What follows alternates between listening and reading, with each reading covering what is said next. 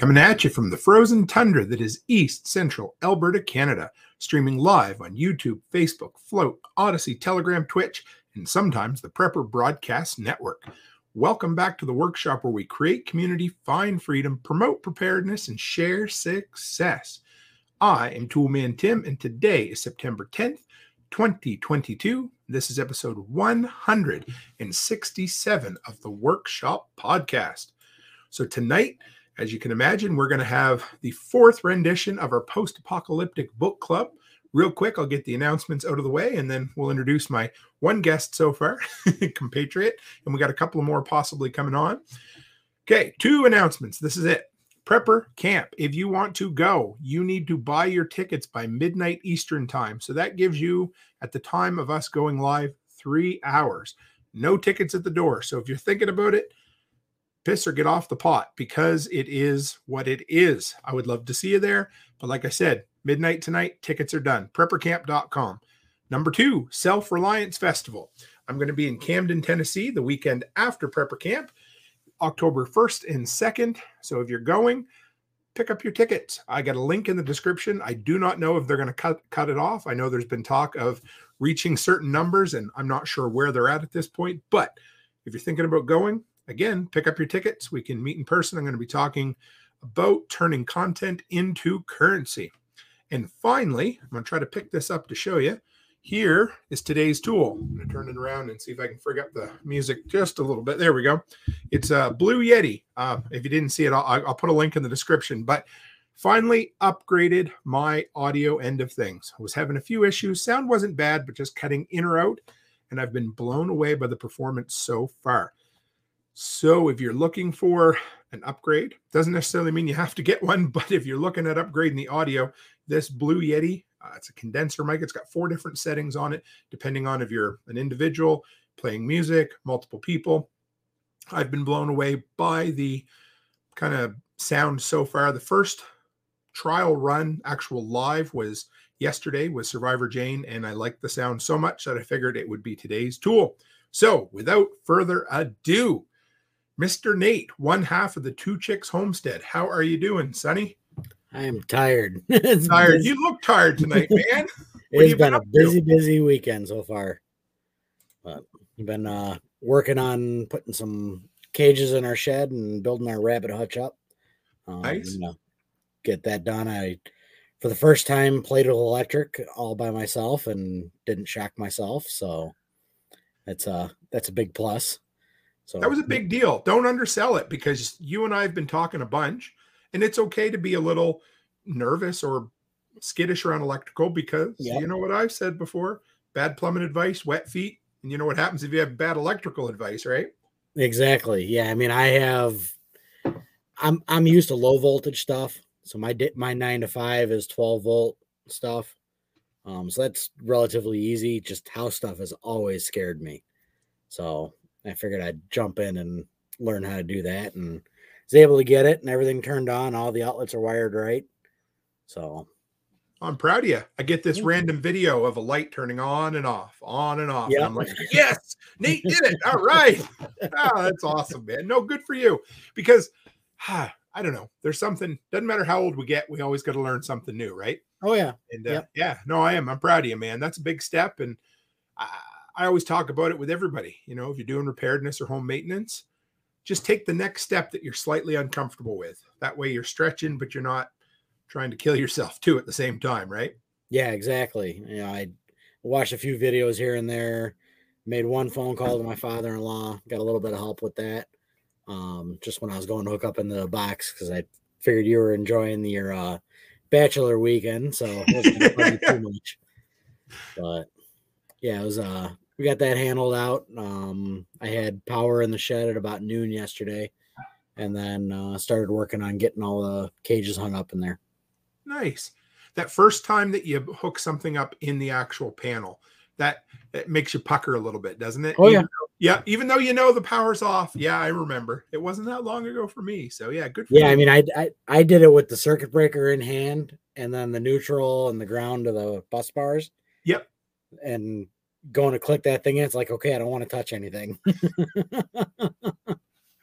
That's all right. just going to give Martinson family a quick shout out. They haven't read the book yet, so just wanted to come in and say hello. Let us know that they got to go pick up some smoked bacon from the Hutterites. So enjoy your bacon, and we'll get you on here once you've listened to all the books or read all the books. That sounds good. I love home cured bacon. Oh, nothing better. Yep. We do our own too. So do you? How's that turned out? Good. We've done, we just did pork belly bites for dinner. What was that? Last weekend, I think. That is basically a side of pork belly. Okay. And it is smoked in the smoker, and it's not cured. So it's not cured bacon. Okay. And you end up with, and then you cube it up, and you just end up with these little, 1 inch by 1 inch bacon cubes. Oh, you had me at bacon, and then the 1 inch by 1 inch, pop it in your mouth and eat it. Well, that did it. Yeah. Yep. So, was that a meal or just a side dish, or was that? Yeah, that was a meal. Aaron and I. So the girls didn't really like it all that much. So we did it in the. We put a bunch of barbecue sauce on it, and let it caramelize up. Yep. I dropped the 2 trays on the island. Okay. And Aaron and I stood around the island and ate pork belly bites for like an hour. That sounds like Becky and I's idea of a good date too. So nothing wrong with that at all. So before we dive into man, I can't talk tonight. Before we dive into tonight's book, I got to bring up Zombie Rules. So you have been at me for a while to read it. I am just about through book 2.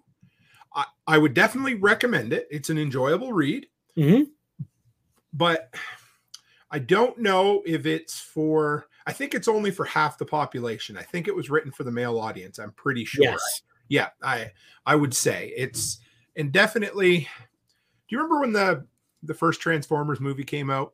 And Michael Bay, and they always said Michael Bay's movies felt like they were written by a 16-year-old boy, because the book, I'm not saying anything about the writing style, but the content of it definitely has that vibe to it. Let's just leave it at that. So I wholeheartedly, it's a very good plot line. Yeah. It reminds me of Zombieland, kind of that go on. Like I legit, when I was first starting to read it, thought that was it. That Zombie Rules was the book to Zombieland. I did too, or at least I figured there was a connection there. But it was written. Yeah. The weird thing is, it was written a few years after Zombieland. So there's a ton. I mean, it's an homage to zombie culture in general, because there's so many. There's scenes in there that felt like it was pulled right out of the first season of The Walking Dead, and scenes that feel like it came out of the Dawn of the Dead remake, and of course, all the stuff that goes along with Zombieland for sure. So it's cool. I've enjoyed it. I think we'll have to, we're talking a year down the road, but maybe do an episode just talking about that series or something, because it's good. It's, like I said, I don't know if the female side of our audience, without sounding too general, would enjoy it as much. There's a lot more of what isn't in the Going Home series. Yes. And to be honest, that portion in Zombie Rules is a bit cringe. I just like it's okay, but I love everything else makes up for it. You know what I mean? Like it's one of the best prepper books I've read. The guy either has to be a prepper or has some ideas behind it, and definitely some anarchist kind of free market thoughts in there as well. Yeah. It was definitely a good book. I think I made it through. I don't remember how many there are, if there's 12 or 14, but I know I've been through whatever is available. Yeah, I'm only 2 in, so I'm glad. I've got 65 hours round trip of driving in a couple of weeks, so I'm going to I'm going to knock out a few of those books, I'm hoping. There you go. Hey, Rachel. Hunter says I need a mod to look at my message. He's over on Twitch. I don't have a clue what's going on over there. He single-handedly keeps the Twitch stream alive over there. So thank you, Hunter. So how are you, Rachel? Well, right now I'm still playing around with this neck harness thing for not having to actually hold my phone. And yeah, thinking it's kind of weird. I can only see like half of my face on here. I don't know what you guys are seeing. I You see look you. great. Yeah. Okay. We'll have to get you. Oh, go ahead. I was going to say I've also been having internet issues today. So for me, it looks like Nate's froze and I can't see you at all, Tim. It's just a black screen. Oh, you're coming through. Your video pauses a bit. Your audio is crystal clear, but yeah, no issues there yet. We're good. We can hear you. If you cut out, we'll let you know. So the all important question this evening, folks, is what's everybody drinking? I have some Bardstown Fusion Series. Mm-hmm. Nice. How about you, Rachel? Miller Lite on one side and poor Rachel. Oh, she got into the sauce just a little too much. Well, she'll pop back on. Well, while I'm at it, I brought this back from Tennessee in April. First time I cracked the seal. Jack Daniel's Tennessee Fire Cinnamon Spice Whiskey. I enjoy it so far. Yeah. A little on the sweet side, but yeah. Oh, there she is. Got in the sauce too heavy, didn't you? And just like that, I lost both of you. Oh, you're okay. We can hear you now, though. Yeah, it said that I was out of it, so I had to re-enter. No, you're good. I mean, your video pauses a bit, but yeah. So let's start with Rachel. What were your first thoughts on this book? Well, it started off with the girls in their prison cell, if I remember right. Mm-hmm. And what they were doing really wasn't much of a surprise. Freddie is the one that's going to be proactive. She's kind of a tough ass. And, first thing she's trying to do is explore her area, try to figure out what's going on. Mary went into shutdown, and it's as weak of a personality as she is. None of that was really a big surprise.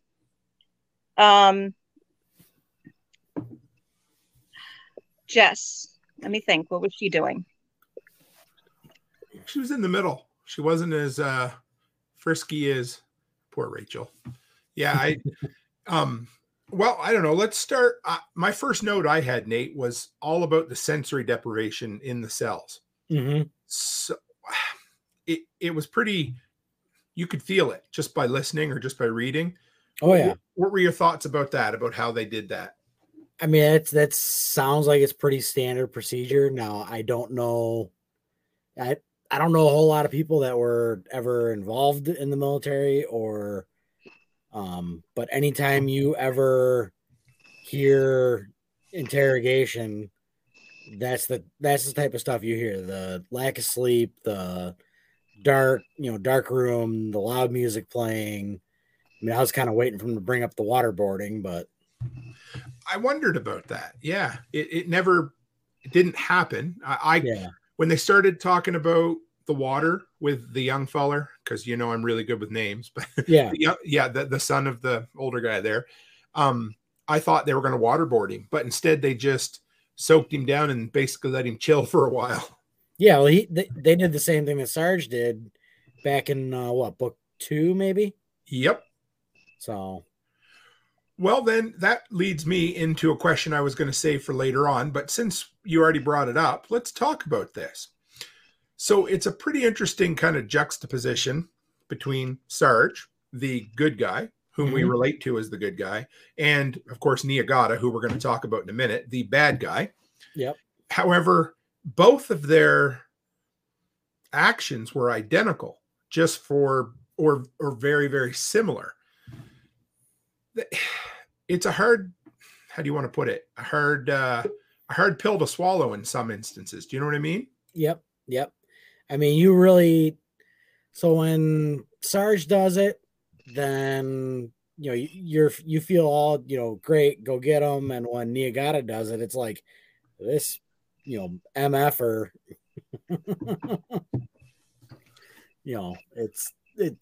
it tugs at you a different way, being the, who he is in the book.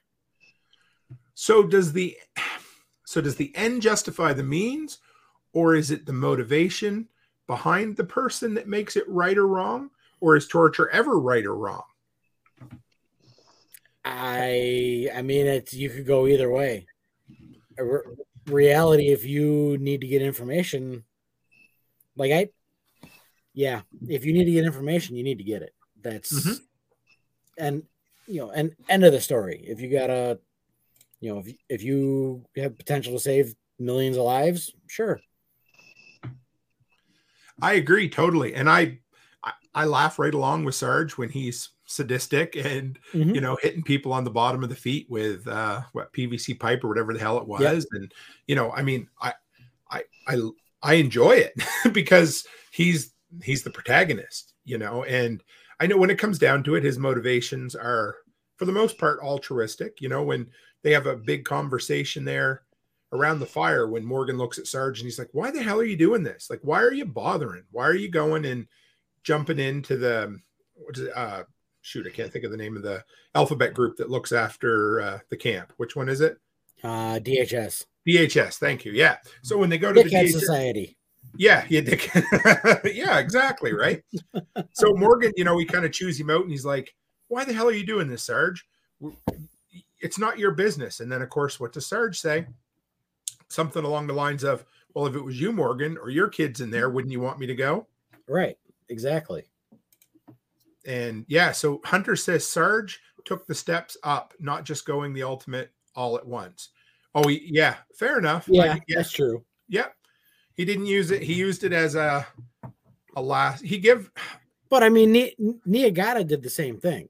Yeah, he worked his way up. Intimidation, and remember the quote: "Torture is 90% psychological." Yeah, it isn't. Yeah, exactly. I mean, Niigata ended up, getting. I can't remember who it was. It wasn't. Was it Shane? Yep. Yeah, that's what. Yep, that's what Dixon said there, Chris. Yeah, I mean, it's no different what happened to Shane than what happened to the guys in book 2. Right. Because Sarge had him hanging up butt ass naked, and so was Shane. Walked them out in the woods eventually, right? They're the ones that walked out on the street or the road and killed them in cold blood, right? Yeah, exactly. And poor Rachel, she's done. That's okay. She can bring in her through text or whatever. But and then of course that's what was going to happen to Shane if they'd if Niigata and the camp had their way with those two. Oh, exactly. I have no doubt they were going to be finished, right? Absolutely. They were already talking about execution. We'll get into probably that later on in the book or later on in this, but there was an execution scheduled and it wasn't Shane. So, and of course, again, I kind of like the idea of motivation because Niigata said to Shane something along the lines of, well, you were an enemy combatant. You're breaking the rules. So, that's all he needed. Niigata needed for justification, right? Right. I mean, it's under martial law. They declared martial law, and he had a firearm, and that's a working vehicle and a firearm. Yeah, working vehicle, firearm, and a military age male. What do you expect? We both look at that as absolutely asinine, but it is what it is, right? So, absolutely. Now, Rachel says Shane and his dad were just driving. The others were actually guilty of crimes. Again, it's just fun playing the devil's advocate because technically Shane and his dad were, and I don't agree with it, but I mean, they were breaking 2 laws about driving, having guns, plus they were conspiring with known enemies or terrorists at that point as well. I mean, they're definitely acting in a military capacity. Doesn't make it right or wrong. And of course, we look at it as the protagonists are the good guys and the antagonists are the bad guys, but it's just interesting. Right. And it's also Shane and his boys were the same guys that took the shot at the helicopter. Yeah. Right. Way back when. Yep. When Morgan was coming home in book 1, same group of guys. this would have been, I'm going to save some of this, or I'm going to keep some notes on this, because when I get Chris back on the show, I'd like to talk to him a fair bit about that, because I think I'm sure this was done on purpose, just taking the two people and kind of comparing and contrasting their torture methods compared to their motivations, Yeah, absolutely. And Hunter says he doesn't fault the DHS guy on his actions. Got to do what you got to do. Yep. It's tough. Right. And yeah. And Rational says they didn't know that. I don't know. I think they had some pretty damn good suspicions that they were doing something, but yeah. Anyway, I'm not. Niagata even said it. You're out driving around. You don't just drive around in today's age. Right. Nobody had firearms. Nobody had the gas for it. Right. Right. So yeah, no. So I suppose we should say who Niagata is, since I kind of jumped the shark there. But who did they say? So when they introduced Niagata, obviously he sounds like a pretty creepy dude. But Shane chuckles to himself, and it was a Star Trek character. Do you remember which one it was? No. I couldn't remember if it was Chekhov or Zulu. So if anybody can remember, those were the two. I put them in my notes, and I thought, But either way, it was just funny that he reminded him of an old-fashioned Star Trek character, right? Yeah. Zulu. Thank you, Rational. Zulu, yeah. So, but Niagata, I mean, he had no conscience either, right? Right. And do you think Sarge has a conscience? It could go either way, but I doubt it. Because he did. Oh, there's Rachel. I wonder if she's coming back just as audio. Let's see. Hi, Rachel. You back? Well, I'm giving it a try with just the audio. I went through and made sure that I had all my stuff closed and didn't have anything running in the background. So if it doesn't work this time, then I'm done.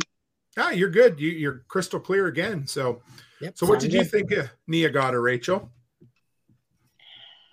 He looks, I say looks, he seems like he's one of those guys that you find in a really bad action movie. Yeah, good point. He's almost too corny for the position. A 1980s Arnold Schwarzenegger movie, something like Commando. The Australian guy with the chainmail and the big knife and the mustache, Yeah, there you go. That's a good point, Rachel. I like that. That is totally what he seems like to me. And he's almost too good to, like you said, almost too corny to be, well, he is fictional, of course, but. Well, so Niagata's sarcasm also, you remember the guy, the villain in Waterworld? Reminded me a lot of him, like that sarcasm. Yeah, I can see that. You're quoting a movie that almost everyone universally hated, at least at the time it was released. But well, I know. I enjoyed it. I enjoyed it. It was worth a watch. I was the same way with The Postman. You ever watch The Postman? No. Another Kevin Costner movie that everybody thought was overrated and boring. I enjoyed it. Rational says Lethal Weapon. Yep, definitely could have been a character at a Lethal Weapon as well. Or how about Die Hard? He would have made a really good antagonist in one of the Die Hard series. Yeah, would have been fun. Yeah, go ahead. When was the last time you guys watched? Okay, the first one that pops into my brain is one of the Predator movies. I think it was the one that took place in like Chicago or something. That's number 2. Yeah, I haven't watched any of those. Probably 1992 is the last time I watched that one. Oh my God! Watch the gangsters with their freaking guns. Okay. It's kind of like watching the little kids where they're like going back and forth with their arms. They're shooting their Uzis or whatever the fuck it was. Yep. And it's going back and forth with their arms like, hey. It's you look at it now and it is just freaking ridiculous watching some of that stuff that we thought was so cool back in the 80s. Do you guys ever remember? So I'm a big slasher fan, and of course I love the Jason movies. They just crack me up. And Jason takes Manhattan. I think it's number 8 or something. I don't know if any of you guys have seen it, but So the whole shtick behind the movie was Jason killing people in New York City. Well, the entire movie takes place on a boat heading down a fictional river toward New York City. and you get about 6 minutes of him actually walking 1980s New York City. But those 6 minutes are pure and utter 80s glory. And there's some characters in there that remind me of that too. Yeah. Oh, Steven Seagal movie as well. Yes, he would. Actually, that's almost even better because you take the guys in Arnold movies and they were good. The Steven Seagal villains were like a notch down, you know? All right, so we're going to sidetrack here for a second. If you like 80s stuff, yes, Ready go for Player it. One. Okay, so I wanted to watch that. I was Don't excited. watch the movie, read the book. Okay, I will, because the movie, I only made it halfway through. Yeah. Do the book. Okay. Rational says The Postman is far better than it's given credit for. I agree. Totally. And it's considered a classic apocalyptic novel too. So I've started it, haven't finished it, but yeah. But yes, we could do, we should have, maybe sometime we'll do a movie roundtable too, because, I love me some good old 80s action. That's for sure.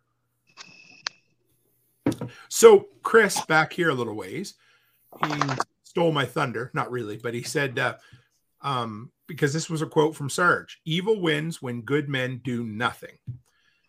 And this entire book is more quotable than any of the books that came before it. There was so many like sound bites. I took a few notes every time. Okay. When I grew up, they always had the saying, grinning like a Cheshire cat, right? Yep. You heard that before? Yeah. Yep.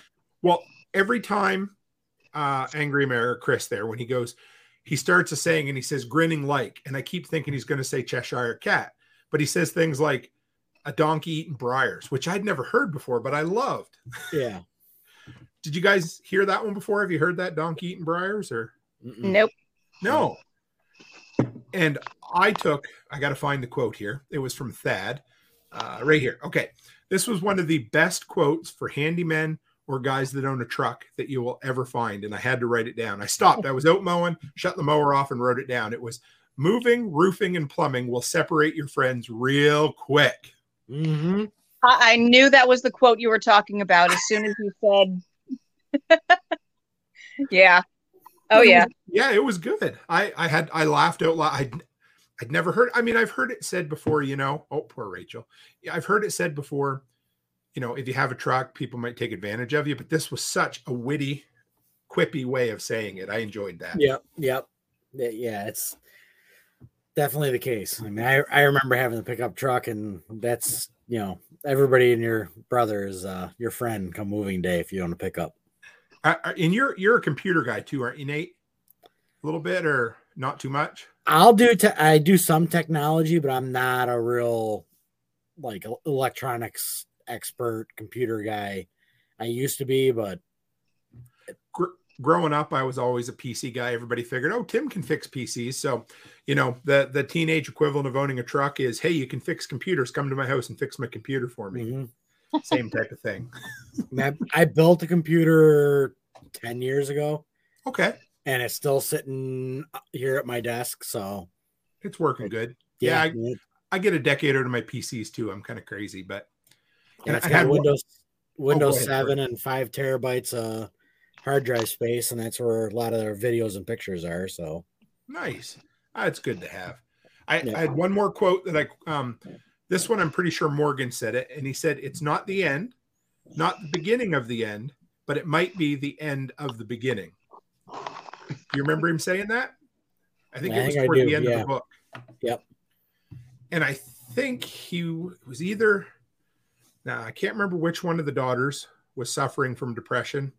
I think it was the middle one, wasn't it? Yes. Somebody in the comments will thank God. It was the middle one. Yep. Yep.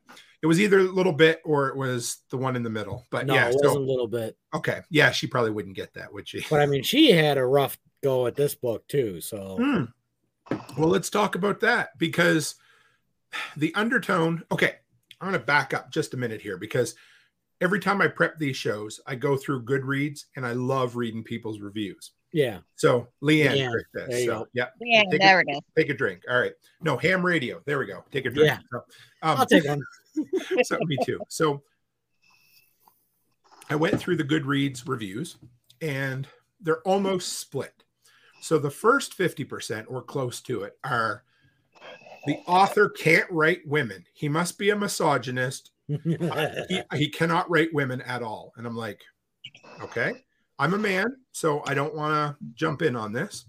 Then the next half are Chris is one of the best authors for writing characters out there. And half of those were women. So which one is it, Rachel? I have no problem with the way that he writes women. He has some that are strong. He has some that are weak. He has some that, you know what? I will back you up to the end of time, but I'm not going to be the one rushing through the door first. He really runs the whole gambit pretty much of personality wise when it comes to the women, if you ask me. Kind of similar to how he writes the men, hey? Yeah. Sorry, I don't know. It's like if I don't want to go down this rabbit hole, but it's like if you write even one woman as less strong than a man in a series at this point, you get lambasted by a certain section of critics who say, you know, I don't know, you know, and there's plenty of weak men in the stories too. One that comes to mind was the sheriff. You know, he was supposed to be, I think it was a sheriff, right? The one that ended up defecting to VHS. Yeah. I mean, he was awful. You know, he thought he was big, but and Hunter says it is from a man's point of view. So, you know, we do tend to write from our own personal experience. Yeah, but sorry. Go ahead, Nate. No, go ahead. I was going to say, given the fact that so much of this is based on people in his family and in his life, how do you not observe your own wife and the way she is? How do you not observe your children and the way they are? You know, your friends' wives, the people who are closest to you. How can somebody really say, well, you're obviously seeing this wrong, but you are deep into these people's lives.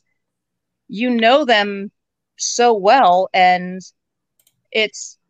I would think it would be difficult to misrepresent it.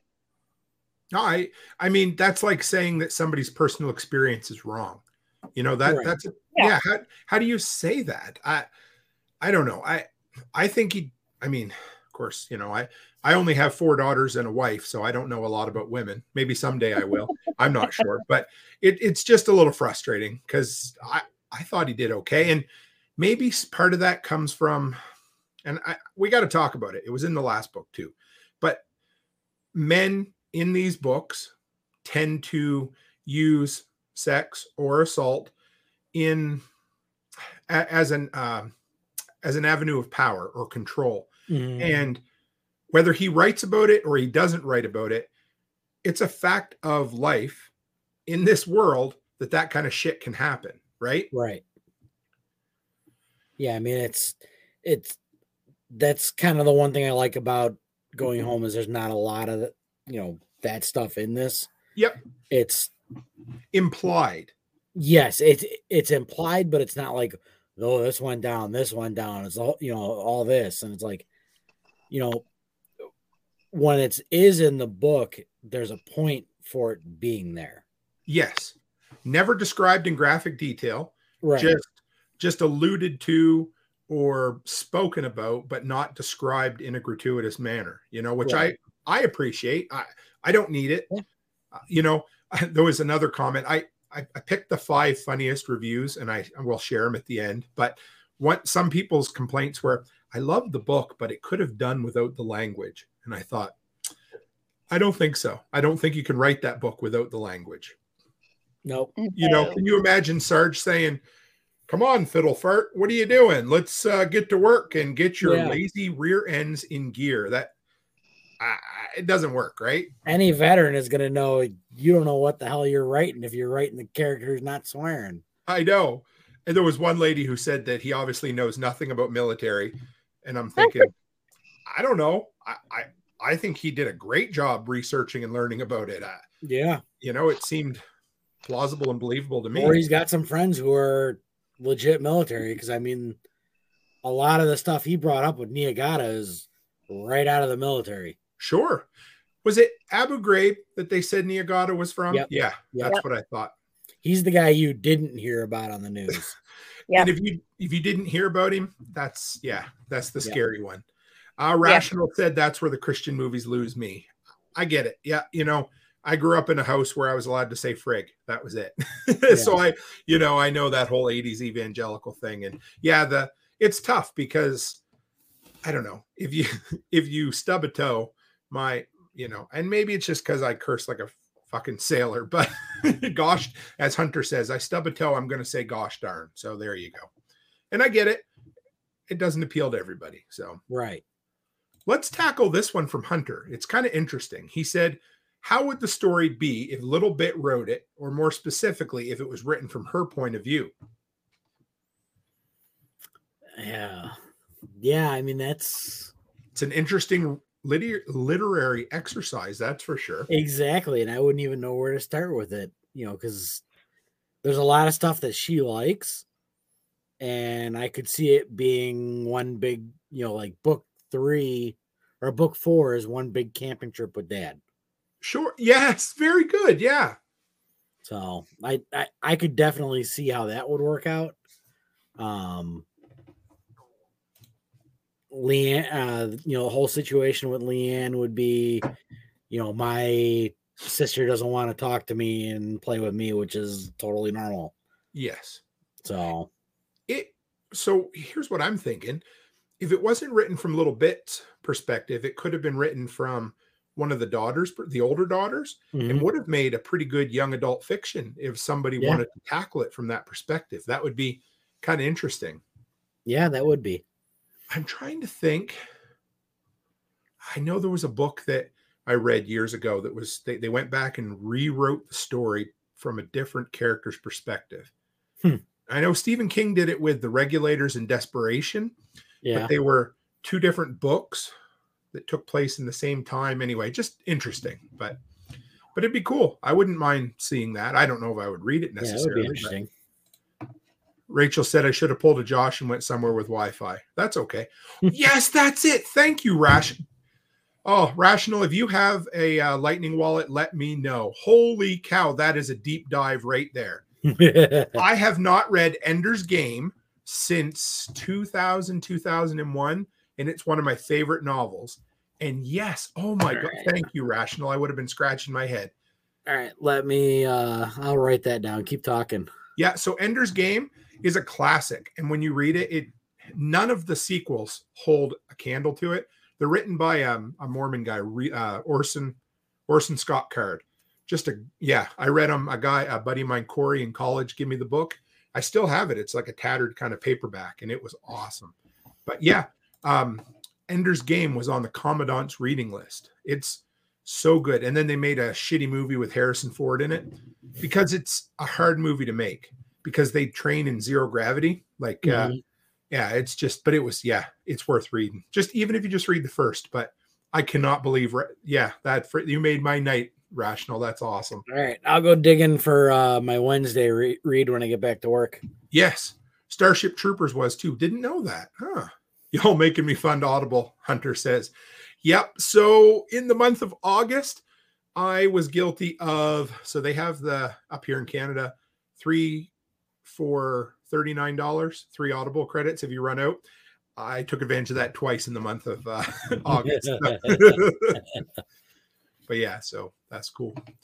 Oh man, I got tons of stuff. We haven't barely even touched the start of it here. But yeah, we talked about the sensory deprivation. Let's talk about Jamie. What'd you think of her? She cracks me up. Oh, she's a hard ass. I wouldn't want to mess with her. And I even remember saying in book 1, wait till you guys meet Jamie, because Jamie's a nut. I mean, Jess can be a little bit of a hard ass. Yep. But I remember saying, wait until you guys meet Jamie. She will stomp all over Jess, You know what I loved? When goddamn Jeff comes in and he's like, what did he say? Like, well, hello there, beautiful, or trying to embarrass her a little bit or something like that. And she didn't even, or what was it? If you pull out your sidearm, I'm going to field strip it for you or something like that. Yeah, it's something along that line. I liked her even more. Okay, when they had the first, so that when they sent her out with the 4 of them when they did the reconnaissance mission to the Yeah. camp. She had a real chip on her shoulder when they first went out. Yeah. And that's okay. I get it. I mean, you're a woman dealing with fucking grumpy men all the time. But she still has that chip, but she mellows after that. When she realizes that they're not shooting her down because she's a woman. They know more than her because they're fucking trained soldiers. And she is a redneck girl who grew up hunting. Yeah. But they totally respected her for it. It was great. I loved it. Yeah, I mean, they flat out told her why they don't want her up at the front line. They don't need somebody who can shoot. So they need somebody who can look and listen and see what's going on, not somebody who can pull a trigger. But I got to tell you, that girl can handle her own. Oh, yeah. Yeah. So I don't know how I forgot this. I love how rereading things, the book comes back to you. Mm-hmm. I forgot that the one that okay, do we find out Singer's fate in this book, or is it the next one? The next one, I think. Is it? I can't remember. Either way, she beats the live. I forgot that was Singer. I forgot. I don't even know how Jess beat the hell out of her too. I know. Whenever I picture Singer, have you watched, I probably brought this up before, but have you watched Handmaid's Tale at all? Yes. Yeah. And do you know the older lady that oversees? The Martha? Yeah. Or no, not the Martha. The Martha is the mom, the lady at she's, I know. Yvonne Straczynski is the lady that plays the Martha, but the older lady, she was in The Leftovers as well. Mm-hmm. That, if I could think of her name, that is who I picture playing Singer. And she would be a perfect singer. She's not a redhead though. Oh, she could dye her hair. Yeah, true. But she has that attitude, that bitchy, like, yeah, I know I'm almost 60, but don't you dare try to cross me because you will be sorry. I definitely could see that. So, okay, Rachel filled us in. So we don't know Singer's fate in book 4, so we won't expand on it. But she certainly did smash Singer's face. Oh, yeah. And Jess pulled out a tuft of hair, so. Singer was tough, though. She was able to hold her own. Yeah. But, yeah, well, anyway, we'll leave it at that for now. We that's cool, Will. Delayed gratification here, and we'll talk about that the next time, But yep. So here's something funny. Another thing that I picked up. So this was the 4th time I've read this one. And the Spanish guy, Perez. Yes. So all along, the first 3 times I read the book, I pictured him as a 20-something, kind of like Mike and Ted, or maybe early 30s. Turns out he's like a grizzly 50-year-old veteran. Oh, yeah, that's who I saw too. As a young guy? No, the grizzly. Oh, okay. Yeah. I don't know why I missed that. I don't know. Yeah, I get lost sometimes. The old dude that sits around and watch everybody else do their shit. That's exactly how I saw Perez as. That's funny because I was just picturing him as some, fairly young guy because he was always out there scavenging the cigarettes, right? And all that.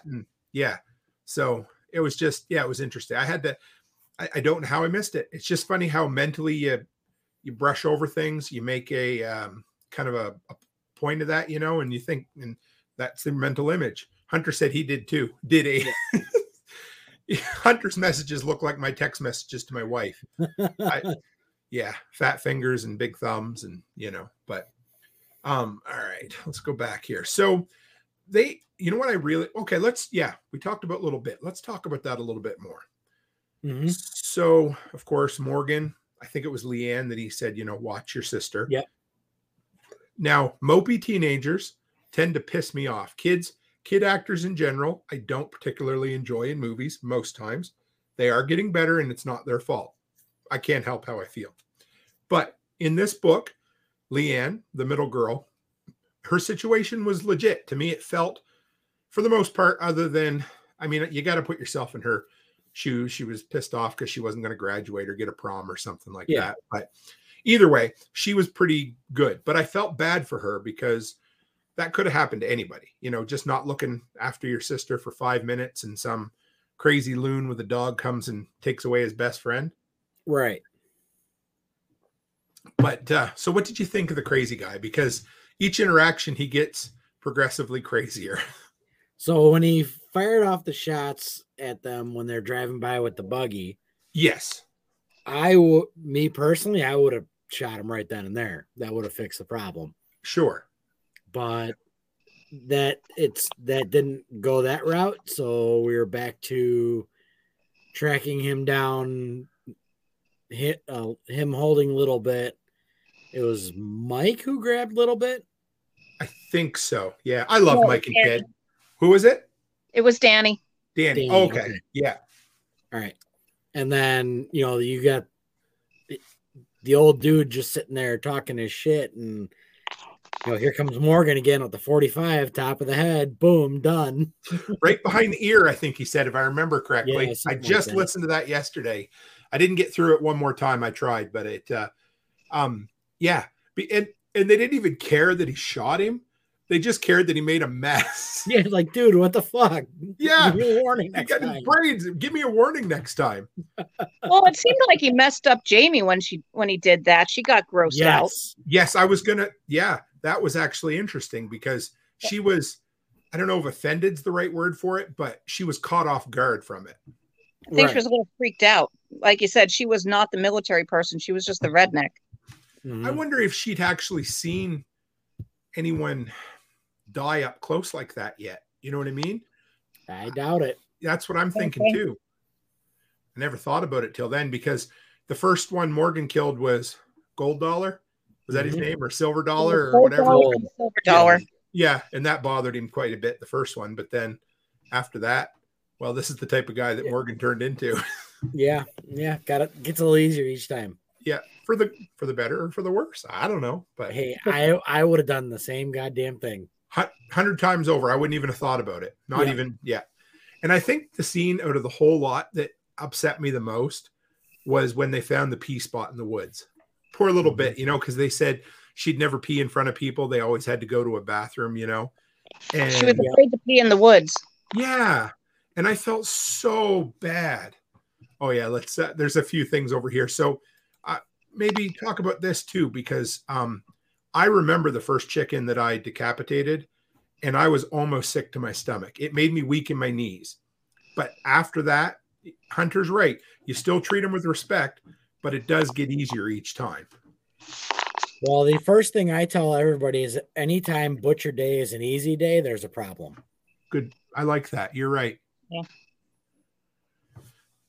So let's jump. I like what Chris Dixon just brought up here. This is a pretty good one. So speaking of torture, how about this? Said Singer wasn't too tough with the sock gag now, was he? That was good. Serge is got to be, I would love when we get Chris back on the show again, I'm going to ask him, and I don't know how much he'll have to talk about it, but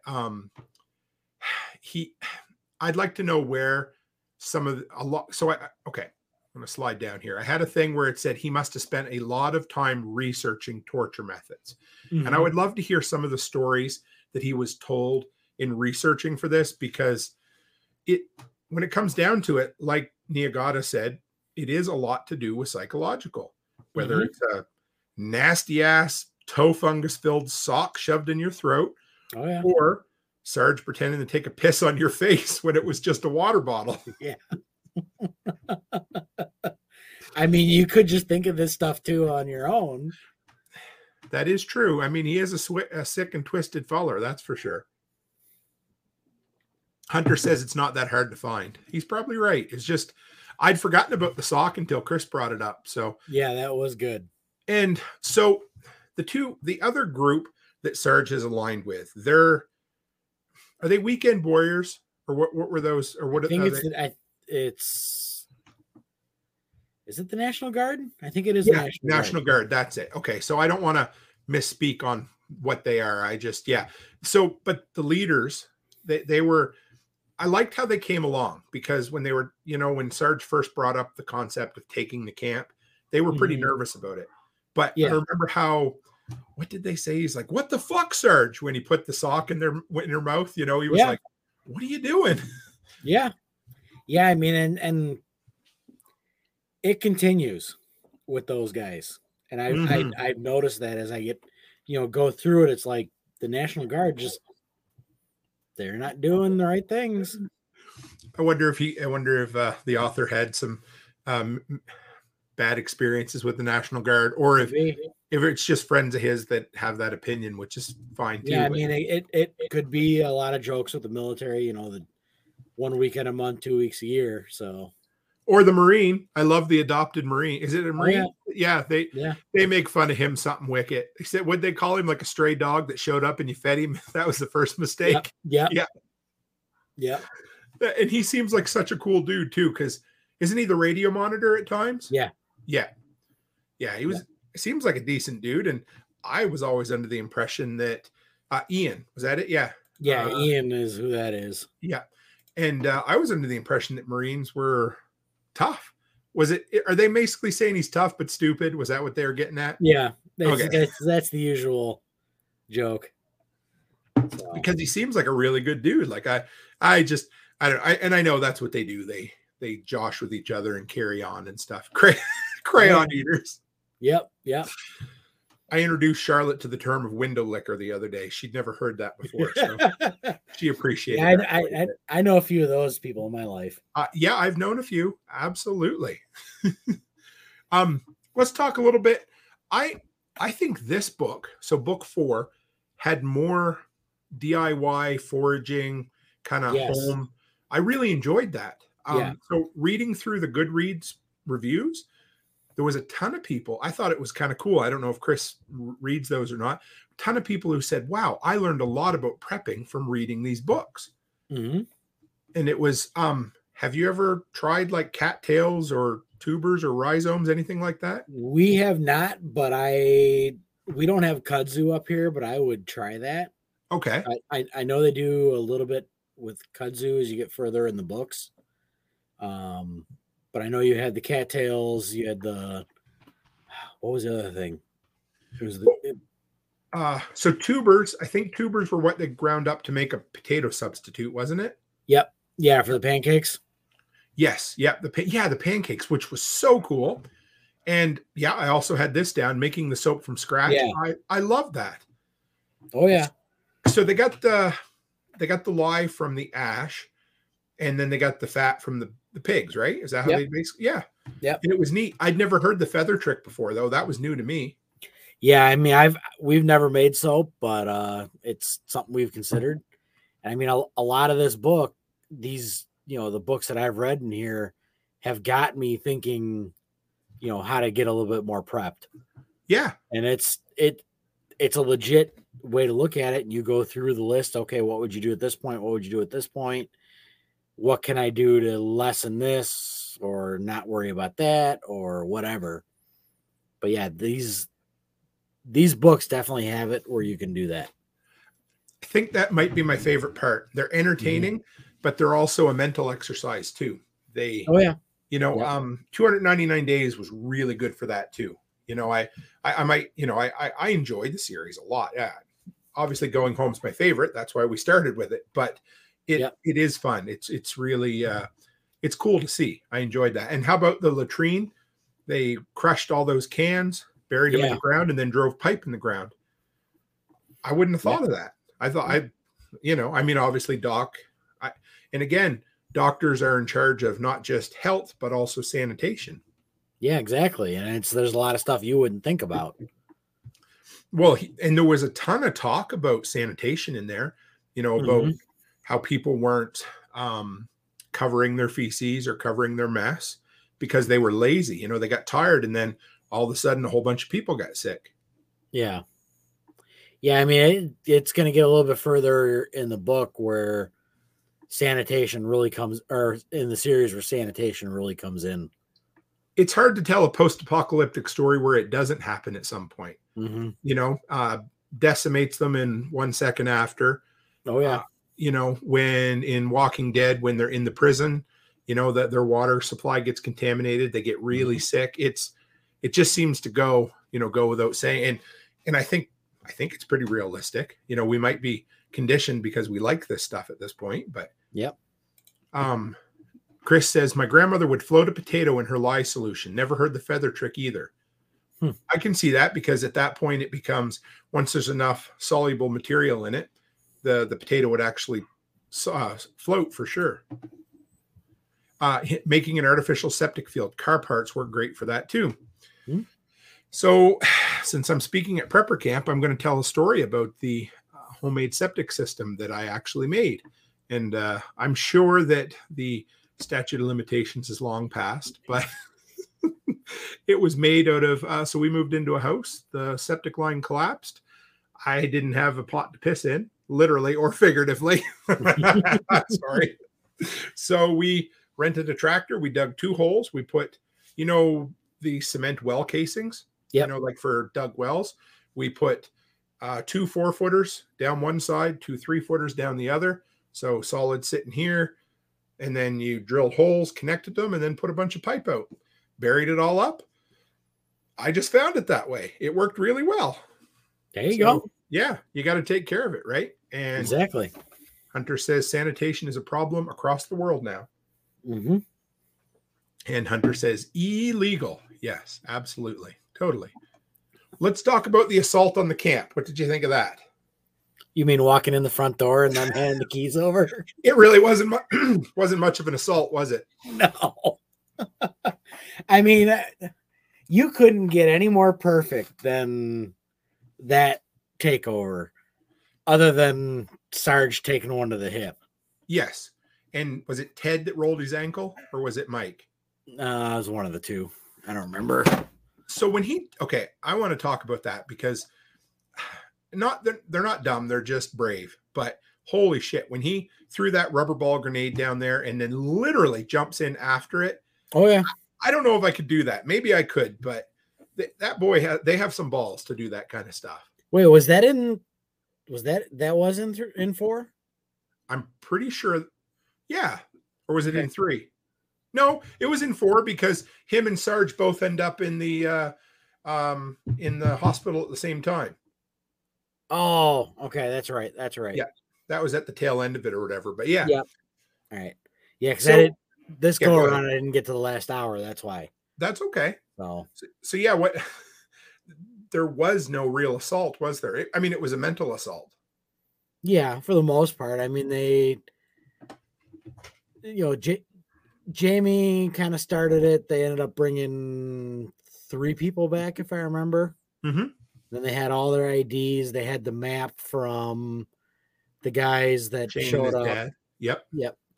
And then Sarge just played it off like somebody's going to try and take over your camp. And they walked in the front door under guys and pulled firing pins out of all the firearms and said, all right, camp's now ours. They, again, post-apocalyptic fiction, but in The Walking Dead, when they finally have the war with Negan's people, mm-hmm. and I think it's Eugene's the smart guy, and he was making all the bullets.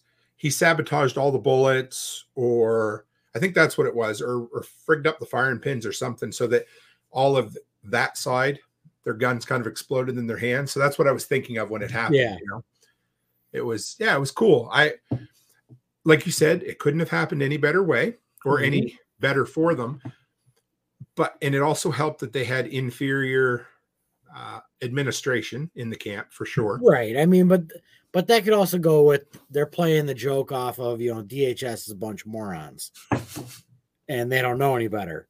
Yes. But reality, I don't know if it would go that route, It would take balls. That's all I can say, to walk in there like that and say, because it could have just as easily ended up with a bullet in the head, because they wouldn't have, I don't think, what did Thad say? To go up against an occupying force, you needed 5-to-1 numbers, 5-to-1, I believe. Yep. So yeah, and also, I guess in a sense, because Hunter said here it didn't end in a full firefight, they were probably looking out for the civilians as well. Yep, absolutely. I mean, there was a couple shots fired here and there, other than Sarge. Sarge caught a round to the hip, his artificial hip. That was actually funny. I felt bad for poor Sarge. He tried to hide that from the boys so bad. Yep, that didn't work. But yeah, and that was when Sarge first met. What's her name?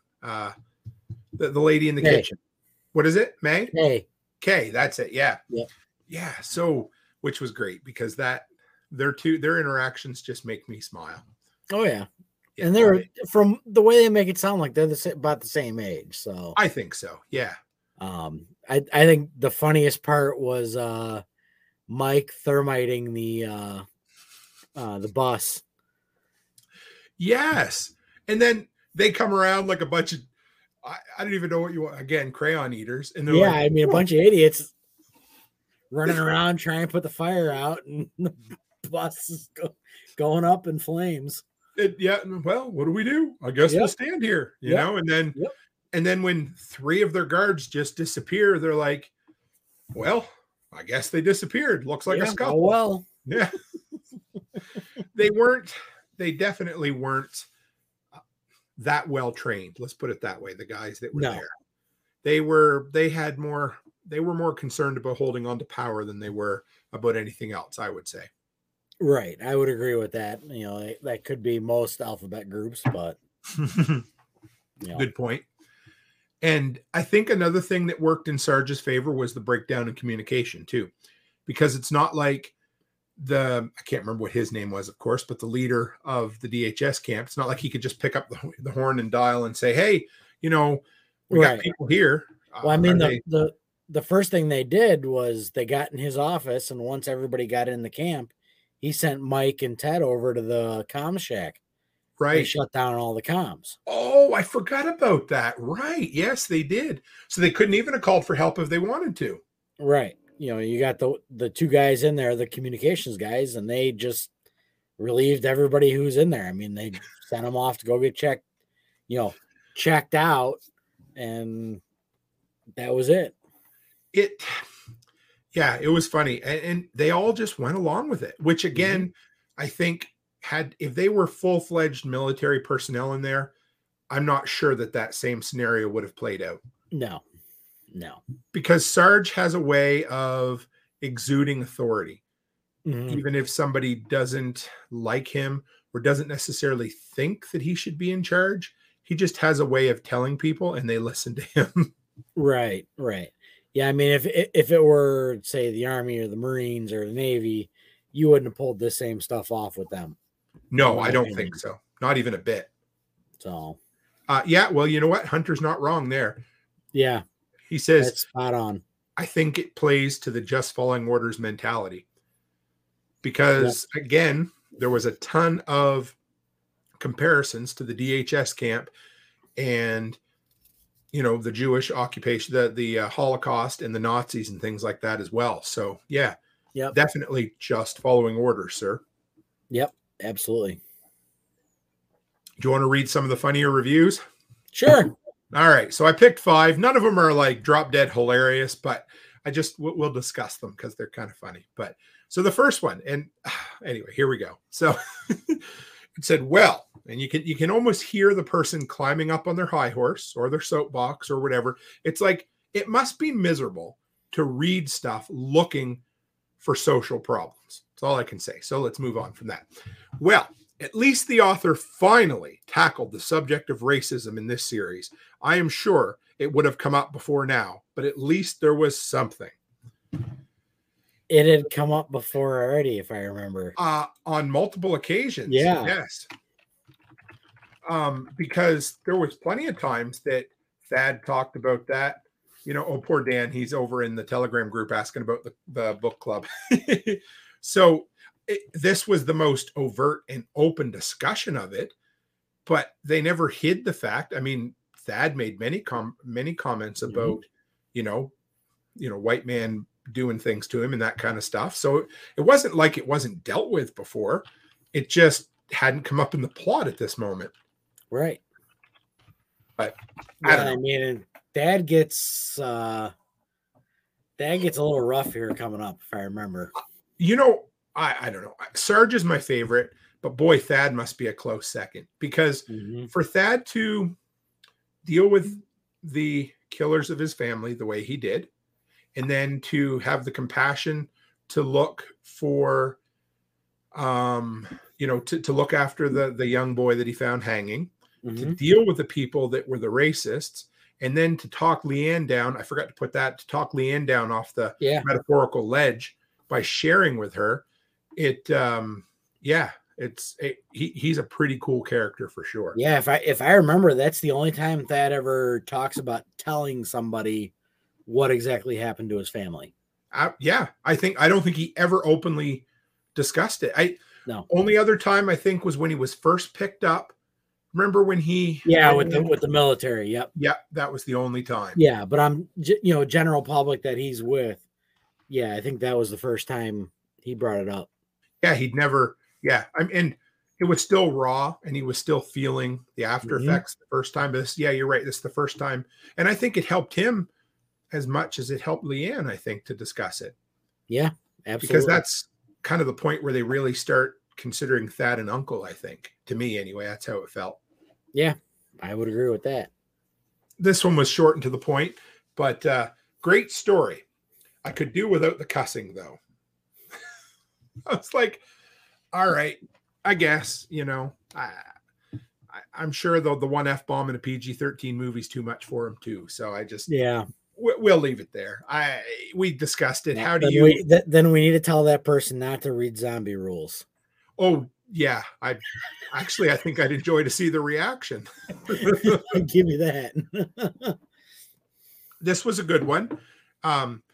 Actually, yes, best one so far. Lots of foraging. The first part was great. Best one so far. Lots of foraging, and peacefully resolving differences. I mean. So, okay, I guess you could call it peaceful in comparison to some of the other things that have happened in the book, but I don't think I would call this completely peaceful. Maybe more peaceful, but no. I mean, this one, book 2 is pretty dark. Yes, very. Book 4 is not as dark, but it's definitely one of the darker books. Well, I mean, you have the stuff going on with Niagata. Yep. The stuff that Jess had still dealing with. Right. Then you have a little bit what happens to Fred and a little bit. Right. And I mean, it's not lightening up anytime soon. And here's the thing. Reading through, there was a significant portion of the reviews that said that book 4 was much duller than book 3. And I don't know how that. Remember, my biggest complaint of book 3 was, and not a complaint, but it was just slow. It was, there was no. Book 3 and book 4 could have been together easily. Yes, absolutely. Yeah. But book 4, a lot of people said his writing style improved between books 1 and book 4. But a lot of people said book 4 was dull. And I thought, I thought book 4 was engrossing. There was so much going on. Yeah, there's a little bit going on. 5, 6, and 7 really pick up, if I remember. Yes. They yeah. But 4 is pretty good. 3 is, you could do without 3, just roll half of 3 into 4 and call it a day. Most of 3 was designed just so that we could have the cliffhanger at the end where the guys discover that Jess is in the camp. That was really, and that's okay. I didn't hate it. I enjoyed seeing some of it, but it could have been pared down and added to the front of book 4 for sure. They could have spent a lot less time developing the camp because but at the same time, we get some characters like Niagata and Singer, whom we hate very much, and they have time for them to breathe between the 2 books. So I don't know. But yes, 3 was definitely the slowest of the books so far, I thought. Yeah. Yep. And this one was really good. I like this. It's a real page turner. Liked everything about it. Highly recommend. Now, here are the 11 more words that that are required in order to make this a real review. Because they must have a word count for how many minimum. Oh. Yeah. So I was like, that's funny. They got short and to the point, right?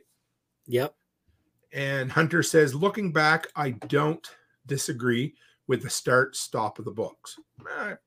It's not. Yeah. It was what it was, but I definitely, like I said, yeah. I mean, they're both good in their own way, but they definitely could have been condensed. For sure. Yeah, no, I agree. And they're not, like you said, they're not bad books. I enjoyed them. I had no problem with them. And yeah, they were they're entertaining. Overall, they pass the time and you learn a lot from it. And I'm just going to scroll back through here, make sure we covered everything that we were chatting about. But yeah, normally this is the point where I ask the people who haven't read the books before to predict what was coming next. We don't have anybody here that hasn't read all the books before. That's okay. Well, then Rachel, why don't you're still out there? Type it in the comments. We want to hear it. Yes, absolutely. Or if anybody else is in the comments and hasn't read yet. But because so another thing, some of the reviews I read were from way back in 2014 when the book first came out. And a lot of people at that time were under the understanding that book 4 was the last book. Yeah. Because in a sense, it does come to a natural conclusion. Mm-hmm. And one of the only things in the whole series that didn't sit perfectly well with me is how they handle the camp going into book 5. But we won't talk about that per se. There's Rachel. Are you at the bar, Rachel? I am totally out of the bar. Nice. So have you read book 5 yet? Nope. I was actually re-listening to book 4 today to get myself ready for today. I wanted to circle back to where you were talking about somebody said that they finally handled the racism issue. Yes, please. And I think that the only thing that I can see with that is it was the first time they handled it in a matter that was violent. Other than that, Ted had actually talked about it before, and it was something that was discussed. But this was the first violent issue of it, and if some people consider that the only way it can be handled, well, then you've got issues. Yeah, I suppose. All I can say is the person's avatar was not a person of color that was commenting, and that unfortunately seems to be the way that it goes, right? So I don't know. But what are your predictions going forward, Rachel? Because this is, like I said, it's a total wide open area. I'm guessing at some point Mary is going to stop doing catatonic, and that's where we're going to find out more of why she is so. I'm trying to figure out the right way to describe her. I know we've already had the discussion of the mental issues involved, but there has to be something more than that. Some previous trauma, some reason why she is so willing to just try to say, well, they take care of us, and they feed us, and they do this, and they do that. It doesn't matter if they torture people and kill people and set people on fire and shoot children. But they feed us and they take care of us. Your audio, I don't know what happened, Rachel, but it's all coming through really high pitched and we can barely hear you. I'm sorry. Try again. Go slower. I don't know where you're at with your phone. Oh, did we lose her? I think I'm still here. I'm still on the Wi-Fi. You're perfect now. Your audio went all wonky. Sorry about that. Try again. Go ahead. I was talking about how I believe they have some kind of. We know that she has some sort of psychological trauma, something that's going on there. But there had to be something preceding it, something that, and I'm like holding my phone all freaking weird because I'm sitting at a bar. But yeah, there's got to be something that preceded this entire situation where she's okay with, well, they're shooting children and they're killing people and they're torturing people, but they feed us and they take care of us, and it's so much worse outside. And then they burn down a bus full of people and shoot more children, and all this going on, and they're being worked to death, and they're. Oh, I think we lost her, poor girl. She was doing. There we go. But yeah, I don't know. It's good, Mary. Yeah, Mary does have some issues, and Mary's looking, and they deal with this later on. But Mary's definitely looking for someone to take care of her because she must. It would be interesting to find out because we don't really ever really find out a lot about her backstory, do we, Nate? No, I didn't think so. But any other predictions, Rachel? I kind of want to see Jess and Jeff get together. I think that'd be kind of cool. That would be. I don't know if it's going to happen, but aside from that, it looks like they're trying to build up a new community with actually worthy people instead of the people who were there, like the Karens and the assholes and the, well, I'm just going to sit here and watch the world go to shit. Somebody needs to find my next meal. It's not wrong there. That's definitely where they're definitely trying to build a bigger community. You can tell coming out of this even, right?